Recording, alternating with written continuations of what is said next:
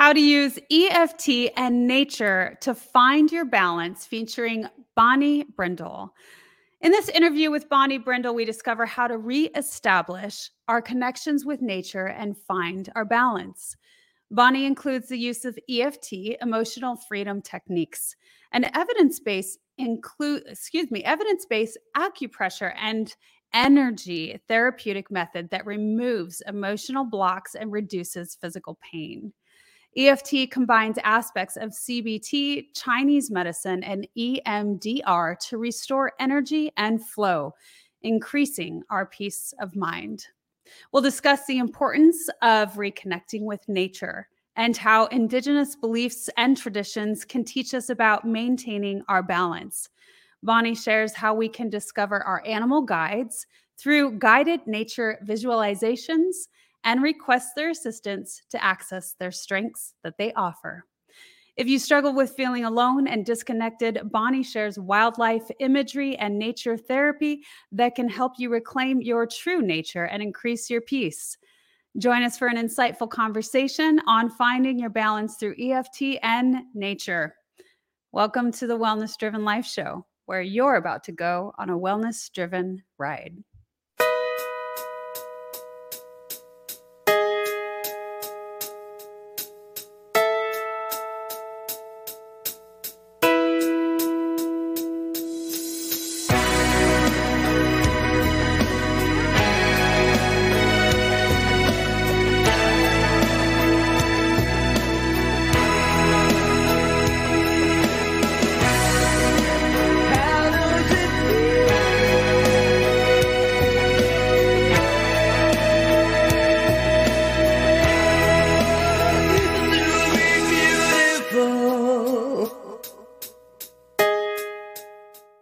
Hello, everyone. Welcome to Candy Apple Advocacy, the podcast for parents who want to advocate for their children's education. I'm Jim Mallard, and I'm here with my wife, Tabby. We've been through the trenches of raising kids in the school system and know how tough it can be, but we also know how essential it is to advocate for your child and their education. That's why we started this podcast, to share our experiences and insights with other parents to help them become more effective advocates for their children. On this podcast, we'll talk about everything from general education, general school advice, the school choices you have available to you, different education styles, individualized education plans, 504s, and all those key terms that you've heard but don't know what they are. We'll talk to experts. We'll also talk to parents and hear their stories. We'll share our stories with you and give you tools you need to be a strong advocate for your child and yourself. Whether you're a new parent or have been in the game for a while, we invite you to join our community. Let's advocate together. I am thrilled to introduce today's guest. Miss Bonnie Brindle is a highly experienced anxiety management and equine-assisted psychotherapist who has been practicing since 2005. She is also a Colorado secondary educator, having begun her career in 1999. As a highly sensitive person, HSP from birth, she understands the challenges of managing debilitating anxiety. Bonnie has personally struggled with panic disorders and sensory processing sensitivities, which made it possible for her to attend classes, ride on trains or planes, and I said impossible, to ride on trains and planes, sit in movie theaters, and keep up with academic requirements and deadlines. Through self-help books and various therapies like talk therapy, behavioral therapy, practicing in the setting, Al-Anon, and meditation, she was able to manage her stressors and create a more positive daily experience. Today, she helps others do the same through nature-based therapeutic education. Please help me welcome Bonnie Brindle. Hi, April. Hello, everyone. Hey, Bonnie, how are you? Welcome to the Wellness Driven Life Show. Thank you so much. It's a privilege to be here. Yeah, we're excited to have you share your incredible journey, sort of the out-of-the-box, non-traditional, but we are going to build awareness today. It's out of the box and non-traditional, yes. And I have made it out of the box into a much more peaceful place than the one I was in years back. It sounds like it. It absolutely sounds like it, especially since, reading your short bio, it talks about you being really in a debilitative state and not being able to function properly in average societal functioning. So, share with us a little bit. Let's start from the beginning. Tell us all about you. Thanks, April. Well, growing up in a highly dysfunctional family with a lot of stress is sort of the foundation for where the anxiety came from for me, and certainly for others in my family. Fast forwarding through some difficult childhood issues and situations to a place where I was nervous about a lot of normal things that people do, especially those that could cause claustrophobia, like being in a movie theater in the center of a row and not being able to get up and out easily, going to concerts, being in classes. It really started, the difficulty of the sort of claustrophobic piece of that started in my sophomore year in high school. I had been anxious, struggling with sleep and that sort of thing through middle school, and also a high achieving student at the same time, which was a lot of energy used. But in high school, I remember in a class, I think it was a health class, we were watching a video about a young man who had gotten drunk and driven a car and injured himself. And in my family, with the history of alcoholism from my grandfather, my dad, one of my brothers, that triggered me greatly. And at the time, I had to jump up and leave the classroom. That was the first time I really had a panic attack that I couldn't hide, that everybody knew something was really weird was happening. Fortunately, my very close friend Miriam was there to help me out. But that's sort of where it became public. And the agoraphobia piece of that, agoraphobia translates to fear of the marketplace. But what it means is basically fear of being out in the open around other people in any condition. So it can grow, a panic disorder can grow into that from, okay, well, I can't be in this classroom because I had a panic attack. Or then maybe I go to the bank and I'm standing in line and I start having a panic attack. I have to run out of there, so I can't go back to that place. And so life becomes smaller and smaller for people who struggle with that unmitigated and untreated, and can end up with people actually being stuck at home and unable to get out of that. Wow. So, yes, this is something that was developing at a very early stage. I think that for many of us, it does in childhood, and it just continues to get worse if we don't find those things that can help us get out of it, to manage it successfully. So, and it sounds to me like you had this very good friend. Are you still friends with that person today? Yes. Miriam and I have been besties since the 6th grade. Wow. Yes. That's rare. That's wonderful. It's rare and wonderful. I have 3 best girlfriends from many, many years back, and she is certainly one of them. And as a matter of fact, just a week ago, I was with her back east in the Boston area. It was time for my mother's funeral when we buried my mom, and then we went up to Cape Ann, we're Rockport and Gloucester by the beach, and we stayed in a lovely inn on one of our favorite beaches. We both grew up there.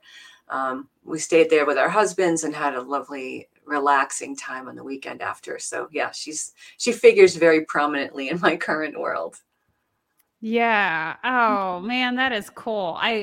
It's like I said, it's pretty rare to hear that where people have continued on with friendships, especially even more than one, throughout so many years of life, and the ups and downs and the changes and the transitions and the growth and the non-growth. So it's pretty cool. So going into that, what are some of the things where you first started noticing, okay, this is something that is helping?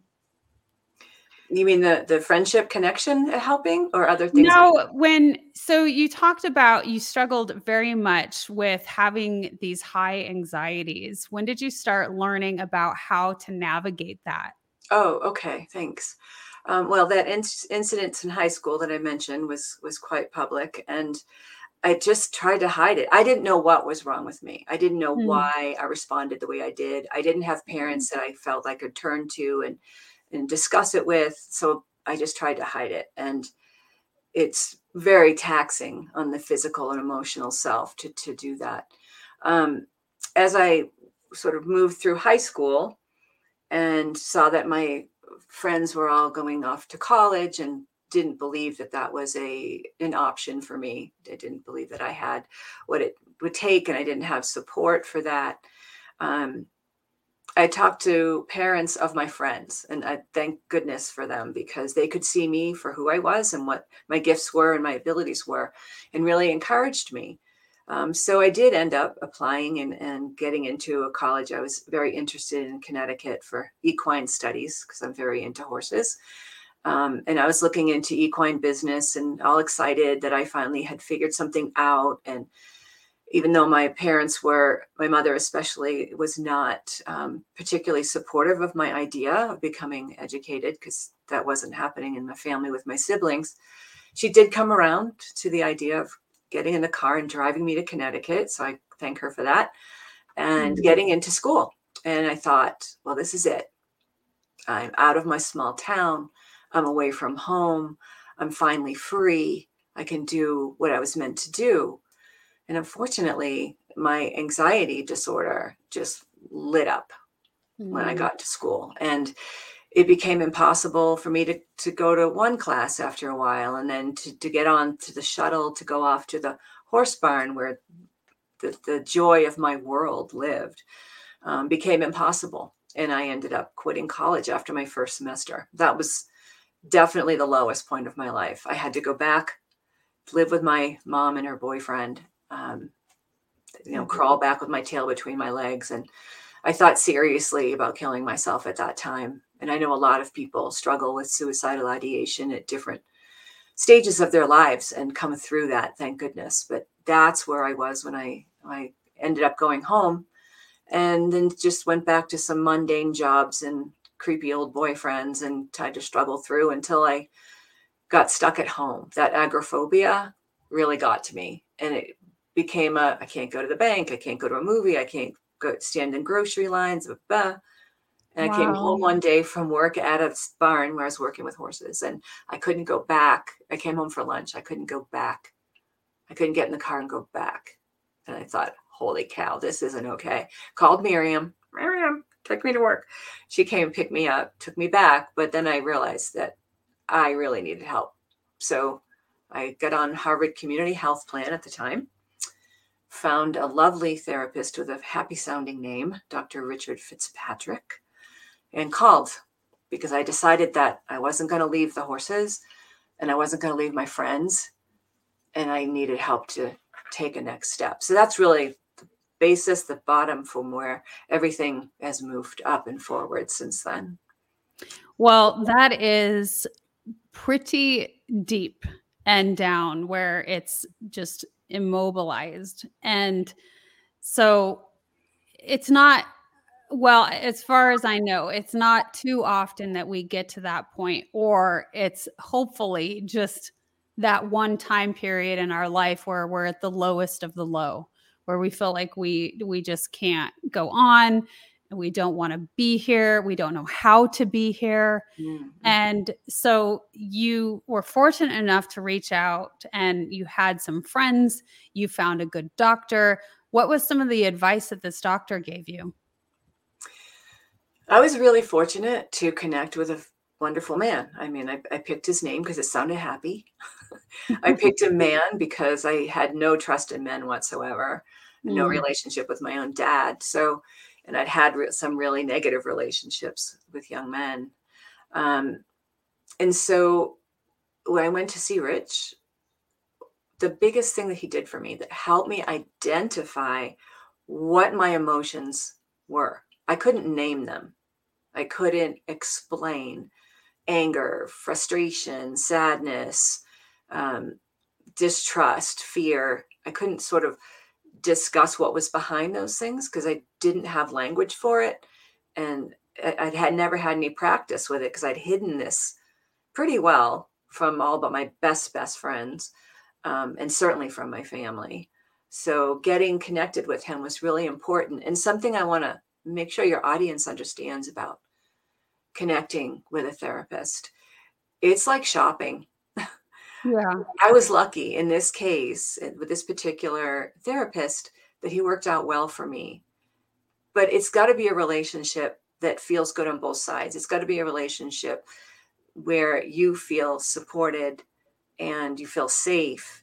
And it's okay if a person decides on a therapist or a therapy group and then thinks, this doesn't feel quite right. It's okay to try someone else, because like any other relationship, it's sometimes a trial and error to find the person best for you to work with. Yeah, absolutely. You have to connect and you have to bond in such a way to where the exchange of energies is in a flow where you can assist one another and play off of one another in a positive light. Exactly. And the book that I'm writing now, I'm just finishing the last revisions of the last chapter and the epilogue. I'm going to be turning it into Yellow Studios in Denver this month. I'm so excited to finally get it done. But the book that I'm writing, Cracking the Crazy Maker's Code, Wrestling Anxiety, Real Life Anxiety to Win, is about that. There are 9 short chapters in which there are vignettes of my life from the teenage years to now, and examples of types of anxieties maybe that other people deal with and maybe don't recognize are happening, or things that we feel are acceptable or normal or just part of the way things were that don't need to be accepted, that can be grown through and be left behind for something better.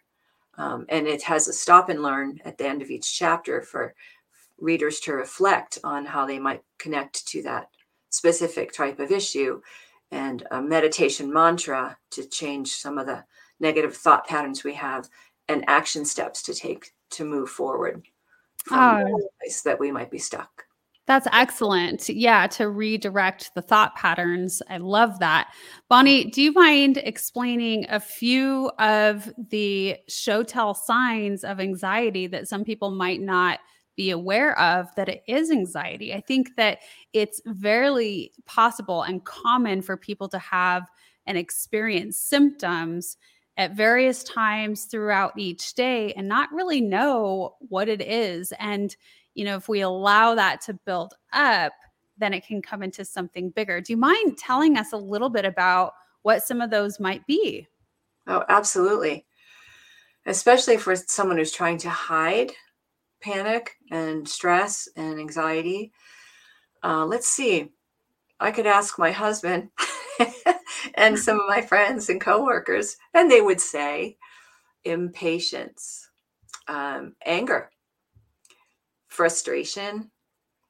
Sometimes it would come off like I'm trying to control other people, telling them how to do and what to do things.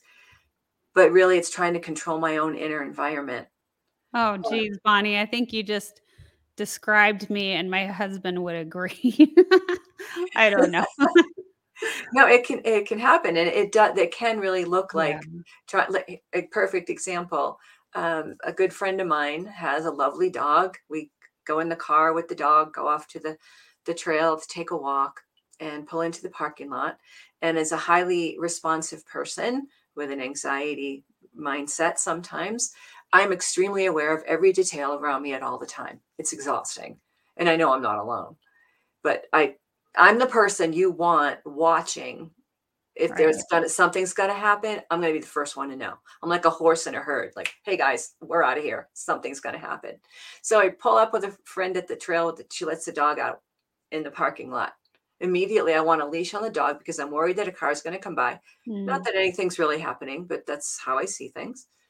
And but let's take the dog over here. And but immediately that becomes a feeling for maybe that person of, you're trying to control me. You're trying to tell me what to do. No, I'm just trying to set up the situation so that nothing bad happens. For safety. Yeah. Yes. And that's one of those things that can drive other people nuts, who are more relaxed, who are like, this is cool. I got this. It's fine. There's no the perceived threat is much lower than you might think. It's all good. but it can be frustrating. But yeah, sort of snapping at people and getting frustrated, and checking out. Sometimes people get really anxious. It's like, I'm in this space. I have to function in this space. And so I can't leave this right now. I'm just going to check out. And you can seem like you're not interested or not available to people around you. And so that's hard in a relationship. Yeah, it can be. Absolutely. Of course. And so I'm curious, what would you say, like how often some of these things would be? Because of course, as a human being, a lot of these things are going to come out naturally. I mean, we can't be robotic, right? But when we start sensing that these things are coming up more and more often, what would you say is like a healthy versus an unhealthy? A healthy versus unhealthy behavior around them? Yeah, for when these symptoms are showing up a little bit more as opposed to like just a natural, I'm experiencing something that's really frustrating and I'm showing that. Okay. So, like when things are starting to happen more often than not, what would you say would be kind of a variation of where the boundaries of that would be, or where we can start saying to ourselves, okay, this is starting to get out of hand? I understand you. Okay. So recognizing that, looking at it, and this is difficult at first, but it's entirely possible. I'm really angry right now. What am I actually angry about? Am I really angry at this person, or is something else behind that? And at this point in my world, I would immediately go into tapping right away. I would tap on the meridians to move the energy that's starting to build in negativity. When I start to feel anxious or frustrated or stressed, I immediately start to tap. I also will look for anything in the environment that's natural, a tree, a bird, a bush, anything green, and focus on that. To ground yourself? Look at it to ground myself. Absolutely. And then in my book, I start to encourage people to use those techniques and to tell one being, does not have to be a person, if that doesn't feel safe.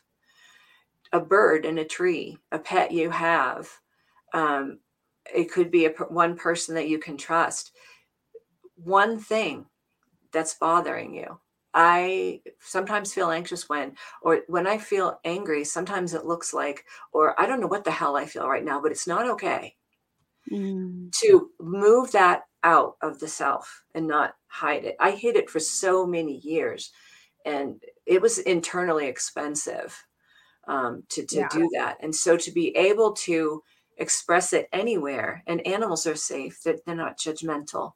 They are definitely my first people to talk to all the time, to just let something out. I mean, now I'm in a place where, sure, I have a more comfortable awareness of other people, and I don't feel threatened in a way that I did earlier and younger. But it takes evolution. So yeah, the first thing I do is I start tapping my energy. Okay, so that really gives you a telltale sign of going a little bit more inward and asking, going deeper and saying, hey, why am I feeling this? And it starts to slowly calm yourself down and shift that energy. Absolutely. I understand. That's wonderful. We're going to go into our first commercial. When we come back, I want to talk more about animal therapy. We've got some cool photos coming ahead, so stay tuned. Ever heard of Stoicism? Chances are, if you have, you've heard of Stoicism with a lowercase s and not Stoicism with an uppercase S. Lone wolves, no emotions, antisocial behavior, cold indifference. All that is Stoicism with a lowercase s. Stoicism with an uppercase S is the ancient Greek philosophy and virtue ethics framework that centers on service to the cosmopolis, to include your family, friends, community, and planet, and the development of a good moral character. My name is Tanner Campbell, and I'm the host of Practical Stoicism, a 3 times a week podcast teaching Stoic principles and concepts to anyone interested, through the exploration of texts and deep dives into various moral topics. You can find Practical Stoicism where you're already listening to podcasts by searching for Practical Stoicism or by going to stoicismpod.com. I invite you to give it a listen today. You just might like it. KimJacobsConsulting.com. You know, people say opportunity knocks on every door. Right. No. Opportunity stands by silently waiting for you to recognize it. So I want you to recognize that this is a time for you. This is an incredible time to have your own talk show. It establishes a level of credibility. Yes. And by being exposed to people on a regular basis, it allows you to strategically begin to impact and attract your audience. She can take you in a place in yourself that you can't go by yourself. So go to KimJacobsConsulting.com. That's KimJacobsConsulting.com. Did I say KimJacobsConsulting.com? Yes, you did. Very good. Make sure you go there and sign up for the coaching, and we're looking forward to working with you. You have something special. You have greatness within you. All right. So I want to talk a little bit more about how did you come into learning about animal therapy? Did you have a pet at home? I know that you talked a little bit about when you went to the stables with horses. Was it then? Please share your story about how you came into this journey. Well, I didn't realize it until fairly recently in my adult life. The very beginning, the very origin of that was Charlotte's Web. Great book. The book by E.B. White, Mm-hmm. One of the best-selling young adult authors in America of all time. I bet a lot of your audience has heard about it or vaguely remembers it or might really remember Charlotte A. Cavatica, the spider, and Wilbur the pig, and Fern, the little girl who did everything she could to save Wilbur's life before Charlotte took over and wrote in her web beautiful identifying adjectives so that all the village people came along and thought, "Ooh, this pig is magic. We can't make him dinner." And so that's how Fern saved him. But when I was a young kid, I read Charlotte's Web, and Charlotte became sort of we've used the term imaginary friend. People think of another person. Charlotte was a wildlife imagery piece for me that I didn't realize I developed as a little kid. And when things would be stressful at home, when I would feel alone and anxious, I would talk to Charlotte in the back of my head, and I would write things in her web in my mind. And in my book, I went through, and if you haven't read Charlotte's Web, or if you read it many years ago, please go back and read it again. E.B. White, the author, his philosophy of life is woven all through that book and comes out in the animals' speech. And it just knocked me out as an adult to read that, and how beautiful and well-crafted the writing is, but just the way he looked at life. So in the book that I've written, in every chapter, there's at least one quote from Charlotte's Web that connects to what the chapter is about. And also credit to James Herriot, the British veterinarian who wrote All Creatures Great and Small, All Things Wise and Wonderful, All Things Bright and Beautiful. And also there's a PBS, if you're interested in the PBS show, All Creatures Great and Small, that has been redone recently, that I just enjoyed watching and made my husband mostly suffer through. Wait a minute. If you had him suffer through it. Oh, the hockey games. Tell the audience they're going to enjoy it when their husband suffers through it. Oh, it's fabulous. Great. It's great. The vignettes, the story, his thing is telling real life stories of his experience as a vet in the late 30s and into the 50s in Darrowby, England, in the area of Yorkshire. And they're just fantastic stories. They're great. So between that and Charlotte's Web, those were my anchors as a kid to kindness and respect for animals, to recognition of the power and messages that they have for us. And that carried me into my teen years where, we always had a dog. We had oh, good Lord, my brothers had orphaned raccoons until the authorities took those away. Wow. There were always, bees and geese and all kinds of animals around, but and horses.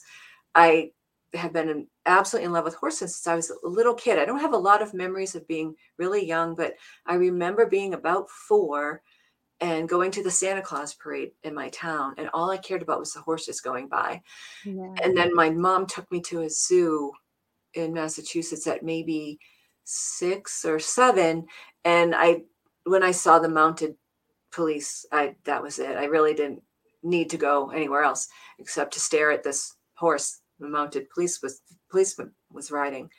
And then when I was 10, I was very fortunate. My sister's friend, her name was Carol, she worked at the local stable and knew I was absolutely obsessed, and no one in my family had any interest in horses whatsoever.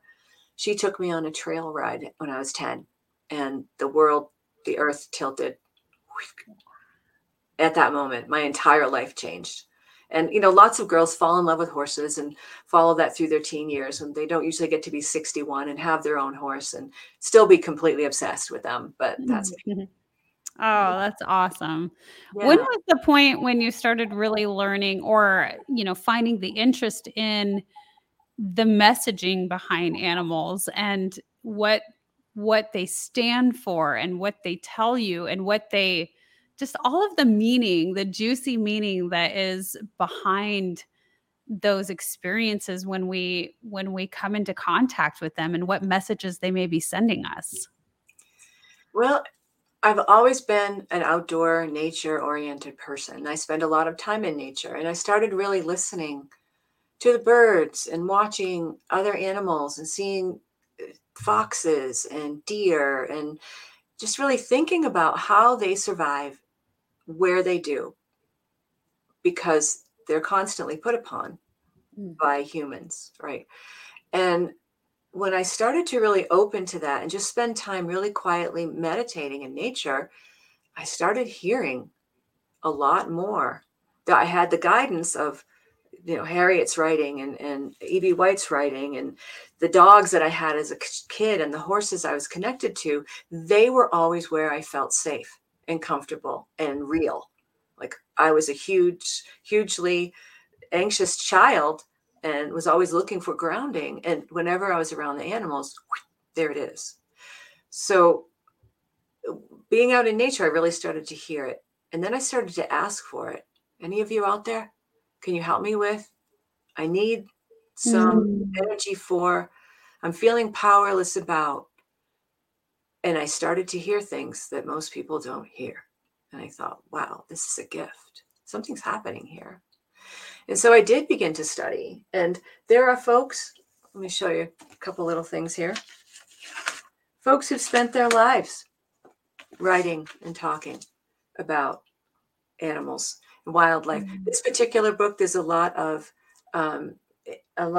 ideas about how to shapeshift oneself, how to become the animals we're interested in, and ask for their guidance, and also plants, and trees, and other landscapes that Andrews talks about. Well, yeah, everything has life. And I get excited. There's so much information out there, so I can't possibly ever say that I'm up to date because I am not. And we're always learning and evolving.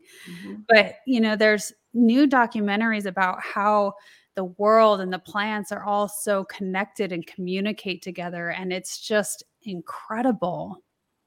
All that energy is happening around us every day, all day.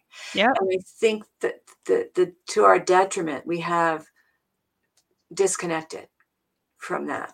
And when you look around, I know in conversation, everyone in America I know talks about, the pandemic, the stress, the environment, the economy, the politics, the polarization, blah, blah, blah, about how we're all more stressed out than we used to be. People are angry. People are driving fast, all the things. And largely, it's because we've disconnected from our origins. And I will say this as a non-Indigenous person with no cultural experience of the Indigenous, with all the respect to Indigenous populations who are all different from each other. Different nations have different cultures, different traditions. So I don't want people to feel like it's okay to lump Indigenous people into a box. But Indigenous Americans in particular, I'll speak for that, have all a connection to nature that people who are not within those cultures don't seem to have. And they have a mutual respect for wildlife, for wild places, for the energy of nature that a lot of us don't possess. And that is what drives me to create what I do to help other people get reconnected. It's all of that belief and that understanding that we're all connected. Every one of us is an energetic being. Yeah, just watch Avatar, people. Right. They did a beautiful job at showing that, I feel. And man, watching at least like the last one too that they created, it just, the vibrations on my body, just like feeling what they were feeling was so cool. I was so pleased with how they depicted that. And so the ways for people to tap into that, it sounds to me, Bonnie, like you first discovered that when you started just sitting with yourself, feeling into your surroundings and asking and really starting to hone in on the energy of life around you. Is that what you would say is a great first step for people to come back into that awareness? Absolutely. And so that was definitely done with the nature that was available to me at the time in Massachusetts and now in Colorado. And it doesn't have to be out in the wilds. It can be a park, a backyard, a bunch of plants, just anything that is growing naturally around you and functioning naturally around you is enough of an environment to be in. And then as I started to really call for that assistance, I started applying it specifically to situations and stressors that I was dealing with. And here's an example. I needed a full MRI some years ago, full spine, all the way in the tube, baby. There's no way in God's green earth I'm going to do that without drugs. I really didn't want to have to take anything to do it. If you've never been in an MRI machine, they're loud. The ceiling comes down like this. Yeah, it's scary. Really scary. And some people can handle it, and that's great. Someone who has an anxiety and agoraphobia, not so much. Yeah.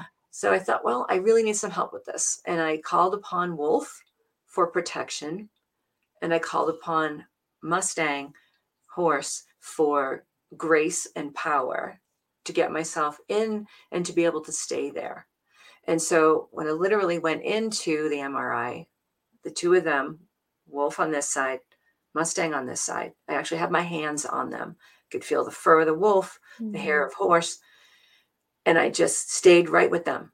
The whole time I was lying there, I just conversed with them. I asked them for guidance. I asked them for energy. I looked at them in ways very specifically at their beauty of each of these animals. And it's just like having a conversation with the two of them while I was in there.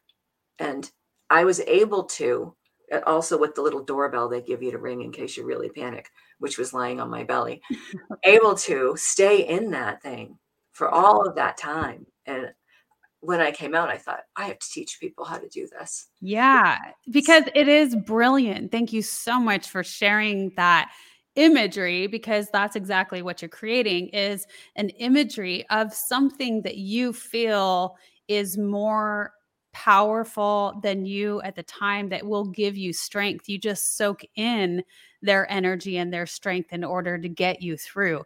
Similar things with when people say to think about the people in your life that you really look up to, that you adore, and who do you want to be like? Who do you want to be? And animal energy is no different. They have strengths and powers in different ways that we do not. And if we want to tap into that, then here we go. Let's start thinking about that and holding them, side by side in order to draw in that. That is so cool. Thank you for sharing that. Of course. And, when we think about, oh, well, nature, yeah, it's lovely and, not really that connected to it. Take sports teams for a minute. Sports teams. What do we call them? Eagles, Ravens, Cougars, Tigers, Bears. Idioms we use all the time, comparisons of ourselves: sly as a fox, quick as a rabbit, strong as an ox. Yeah. All of these things that we're yearning, we're searching for that connection all the time, and we don't even realize it. Like, okay, if you want a sports team, or and the occurrences in nature, there's the Colorado avalanche, there's the hurricanes, the heat, the thunder. Mm-hmm. Right? All of that is within us. It is our origin, is it where we came from, and all these trappings around that we do now with computers and cars and coffee machines and all of it is just added stuff to who we really are inside. And when we can hold on to that connection and recognize that we're driven by it and everything we do, becomes a lot easier to accept. At this time, I have had specific wild animals come in for certain things to help me out. A client once, here's a quick one of a client, had a terrible fear of sharks. Same age as I am, saw Jaws when she was 12, just like I did. I left the theater. I was terrified. Yeah. A lot of people are afraid to go in the water now, right? Because of Jaws. She developed an incredible phobia of sharks. And so much so that she couldn't swim in a lake. Yes, she knows there's no sharks in a lake. Doesn't matter. Couldn't swim in a pool. Yes, she knows there's no sharks in the pool. Still can't go in. So we explored together several environments. And this is also a way people can start. Just being quietly peaceful and imagining natural environments that you're attracted to. Maybe a beach, maybe a temperate forest, maybe an African savanna, maybe the desert. And just open yourself to what wildlife lives there, just to see it. And just to ask for guidance while you're there and to see which appear. When we're open, they'll show. And what showed up for this young woman was dolphin. Because dolphins are very community oriented. They exist in pods, and in a group, as a pod, dolphins can defeat a shark any time, hands down. So this woman would surround herself with her pod of dolphins and was able to go back to a pool and eventually swim in a lake again because they were with her and she had that power. You could tell her all day there was no sharks in the lake. Didn't make any difference. She needed the power of the wild to go back in there and recognize that she was safe and protected. The stories are very powerful and incredibly shifting, right? You change a person's complete perspective on something where they can move forward and carry on. Absolutely. And for myself right now, I've called on specific animals for specific needs. And this particular gentleman's book has a lovely list of that. What need, what thing are you working on? What specific animals to call upon? It's very helpful. But I have 6 right now. And before we go on the show today, I sat and meditated and asked them all to show up and show themselves and help people to hear from them. I have wolf and Mustang still. I have dragonfly, bighorn sheep, ram, hawk, and snake. Hawk is my global picture to see. Snake clears the path in front of me. Ram helps me to lift myself higher as I'm moving into whatever I'm interested. Dragonfly is supporting my transformation from where I've been to where I'm going. And all of them are consulted anytime I need assistance to move forward with something, especially things that make me nervous. I love that, Bonnie. Are you speaking publicly? I mean, I know this is a big feat, even being on a show during live, right? Sure. But as we start to move on and get the message out, we have to have this sense of bravery and getting outside of our comfort zone And so this must help exceptionally when it comes to things like that. Absolutely. I remember in the 7th grade, my history teacher made everybody speak. And as a teacher, I've been very, when I was working in classrooms in the past, very careful of how I helped kids get to a place where they could speak aloud in a classroom, because some are terrified, like I was back then. I remember I would write notes inside my mother's name. I'd hide in the bathroom, anything to avoid speaking in public. And now I'm really quite comfortable doing it. That is a huge leap, as you mentioned. But getting to that place took a lot of practice. So yes, I do speak. And I have been a therapist for many years in the state of Colorado. As a therapist, I'm limited to the state. So I began coaching, and I've decided that with input, and I would love some from your audience to find out what it is they want to learn, I can write a course based on what I've done, but I want input from people so I can know what to target and what they want to learn. But I have decided, and I have begun writing a 6-week introductory course, and then there'll be a level 2, et cetera, in how to use wildlife imagery. And that'll be online so that I can reach lots of people who want to develop these ideas and help themselves move forward. So yeah, I'm going real public with all of it. And you're right, being in this venue was something I wouldn't have been able to do at a different time in my life. I wouldn't have been able to even go into a room with a stage and shut the door with all those people. Never mind get up on the stage and be the center of attention.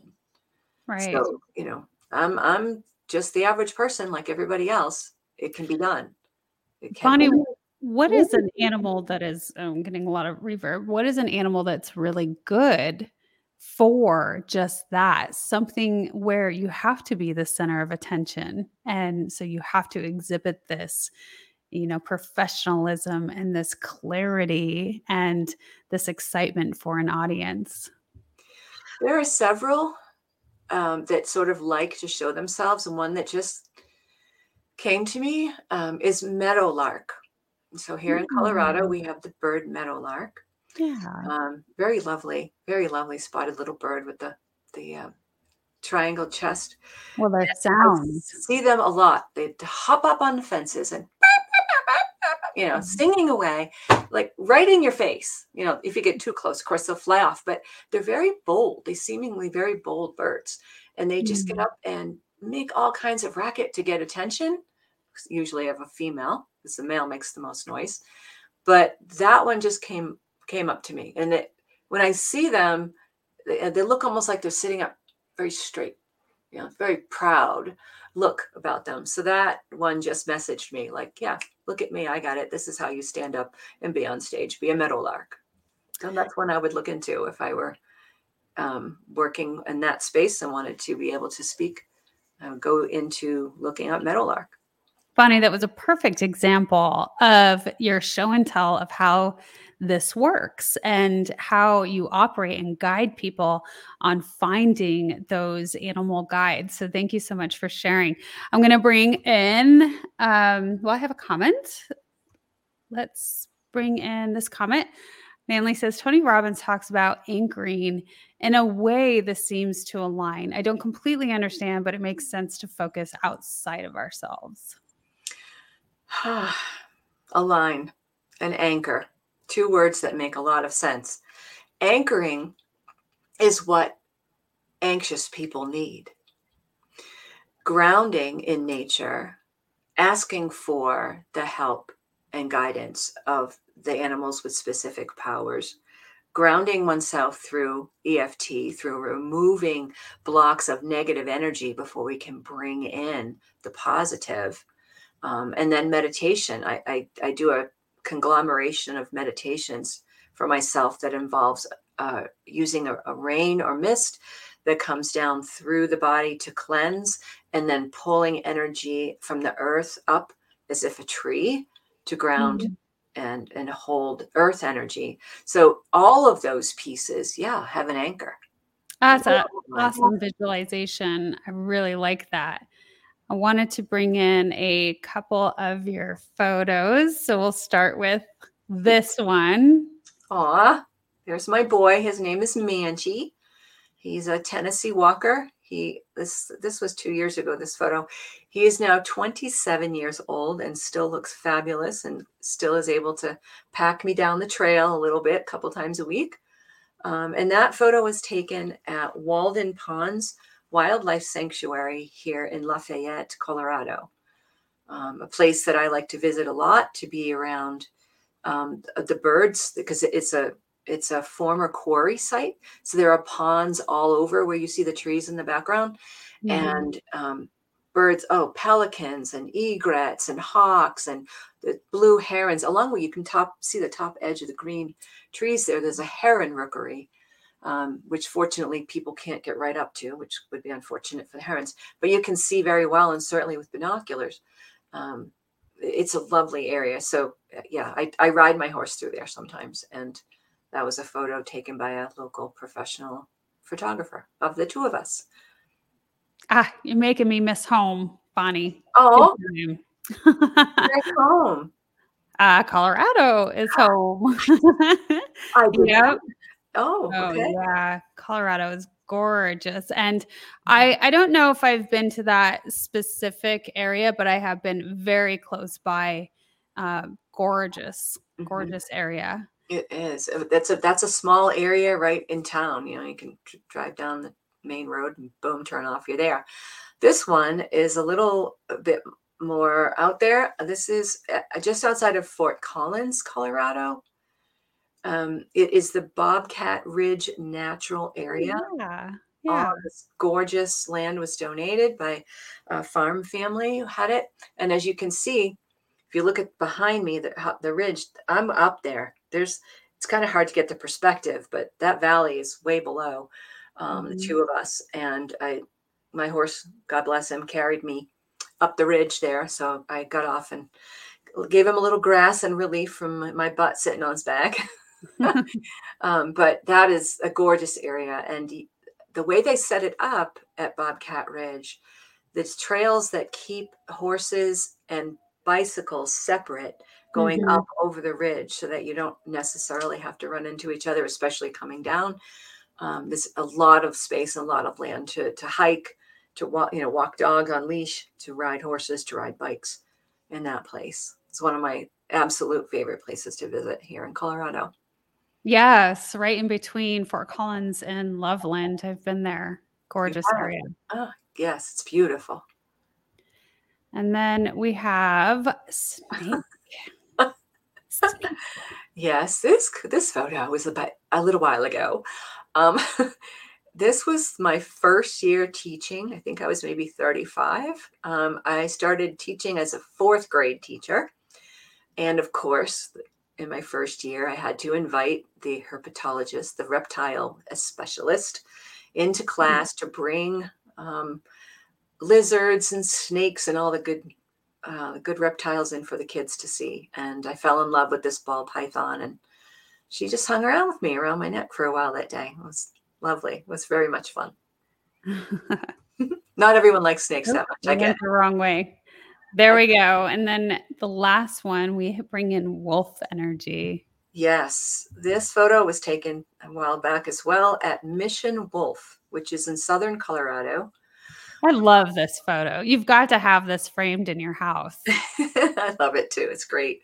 And Mission Wolf is a rescue for captive born wolves that should have been in the wild. Unfortunately, sometimes roadside shows and quote unquote zoos, or people who think it's okay to breed and keep wild animals, all find out later that it wasn't such a good idea.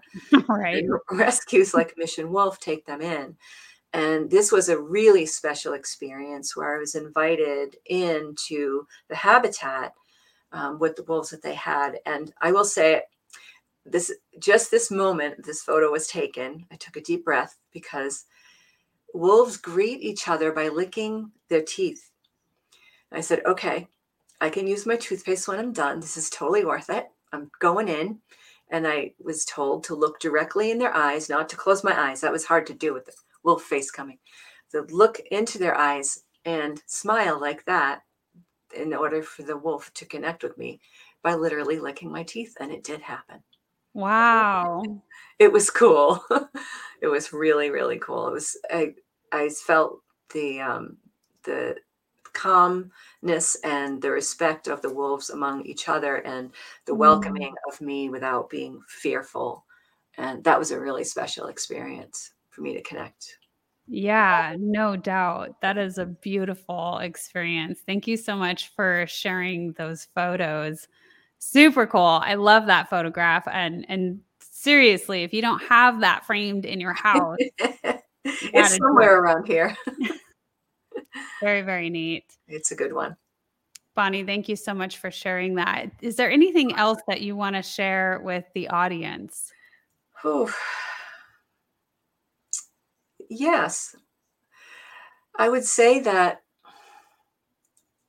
anything that any of us can do to become more connected with wildlife, with the environment, we know, we see it every day. Environmental destruction, degradation, overbuilding, etc., comes from the ignorance of our origins and the breaking of our connection to the natural world. So any way that any people can get to a place to notice things more, a tree in your yard. Live in a suburban area just north of Denver, small front yard, these two giant silver maples. And every year, a pair of northern flicker woodpeckers nests in the tree. And this is right outside of my house, like right next to the driveway. But they're cool with my husband and me coming and going because they know we're not going to harm them. But I think that they've chosen this place we're in because we're aware and respectful. And so just looking at the trees, how many things could we thank a tree for? They provide erosion protection, shade. They suck up the carbon. They hand back oxygen. I mean, is there anything more important to us than that? And the small animals around, the birds, the snakes, the fish, the pets, your dog is a dog, but it's connected to the wolf origin, right? Your cat is a cat, but connected to the wild cat origin. If we can just appreciate them more and have less fear of some of the wild animals that we don't interact with every day, then we'd be more likely to appreciate and protect them.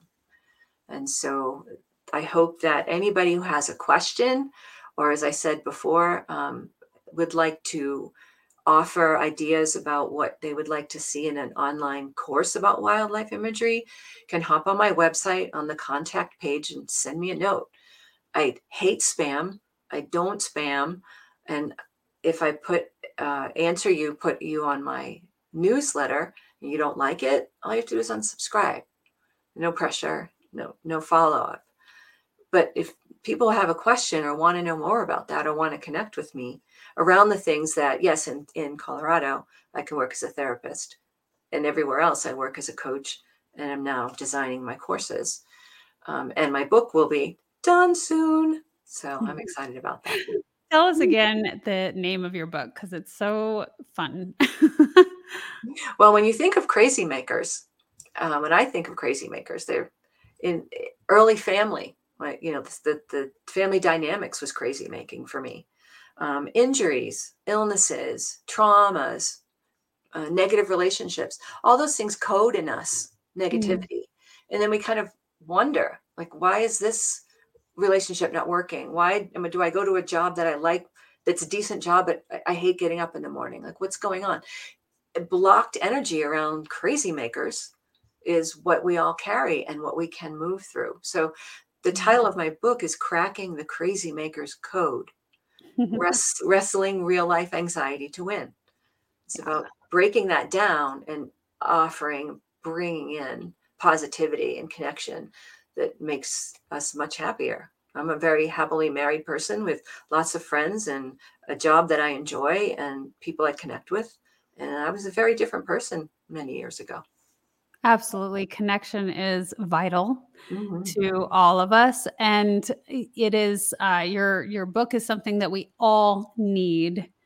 And it is also why the Wellness Driven Life Show is here, in order to share with those people and share with everyone and build the connection piece, and to give tips and tricks on things that you can do in your own life in order to just show up better and feel better and be better and live better, because it's just not so joyful if we don't.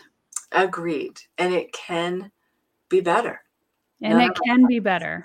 When I listened to Susan Salter you had on recently, and Carmel Bell, similar themes of, things that were not working well or were traumatizing, or places of being stuck, and figuring out ways to, Susan, presenting yourself, setting yourself to present yourself the way you want to be seen. And with Carmel, coming through the traumas that she did, the understanding, the intuition she developed, all of that is possible for every one of us. Absolutely. We're all just people like everybody else. It's possible. It is. And Carmel Bell is going to be a guest again in a week or two, and she is going to go a lot deeper into some of the traumas that she faced, just being living the life that she has, and having to show up and feel like she's needed to be a certain person for the world. And it's extraordinary, but that's what I love about having people such as yourself, Bonnie, on the show, because everybody has their journeys, and some of them are more extreme than others. But what's fascinating about it is how we navigate through that and shine brighter, what we did. Because when you come to those points of desperation, you are like grabbing for anything, and you're trying all of these different things. But in that process, we are learning, and we are gaining so much insight and wisdom, and once we have an understanding of, now we can share that. Absolutely. And it's like you used the term, navigating. That's what we have to do, is navigate through our lives and try things and be open to different ways of looking at the world than the ones we were coded with, the beliefs we were handed, the beliefs about ourselves, beliefs about the world around us, beliefs about other people. A lot of that stuff is really flawed. And, we can improve that. We can improve that. When I look back on my family of origin and see the struggles and the stress and the anger, and I don't want that. No, thank you. No, thank you. I need a better path. And I've found one. Yeah. We're going to find somebody to be a guest on the show that's going to talk specifically about that. We can have an entire show on it, on family origins and why we come into the families that we do, because I think it's very, very rare where anyone comes into a family where it's just lovely, right? Where it's this incredible experience. I think that that's more uncommon, and that people should know that, because I think so much of us think that it's abnormal when really it's more common than we know. Mm-hmm. So, Bonnie, you have brought in so many cool things to the show and to the audience today, with this animal insight and wisdom, the tapping, the breath work. We didn't go too much into that, but all of those things are things that you offer. And I want to make sure everybody knows where to find you. Your website is www.bonniebrindletherapeutic.education.com. I'll go ahead and spell that out for those of you who are listening. It's BONNIBRINDLETHERAPEUTICEDUCATION. That is also going to be in the description below. You can always find that. Be sure to leave in the comments what your takeaways are from this, and also to reach out to Bonnie and let her know, what would you want to know and learn about, animals, and learning to tap into that energy. And there's so much that we can learn from this. And it is a new concept for many people, but it's fascinating. And why not? I love it. So thank you so much, Bonnie, for being a guest on the Wellness Driven Life Show. Thank you, April. It was absolutely a privilege.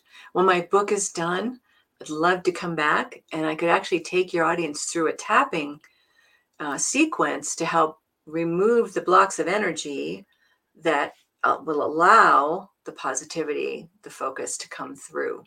So I'll let you know when that book is done, and I'll put out a newsletter, putting out a newsletter for it. But if anybody wants to ask a question, they're welcome to leave that with no obligation, no bother. And I thank you for inviting me today.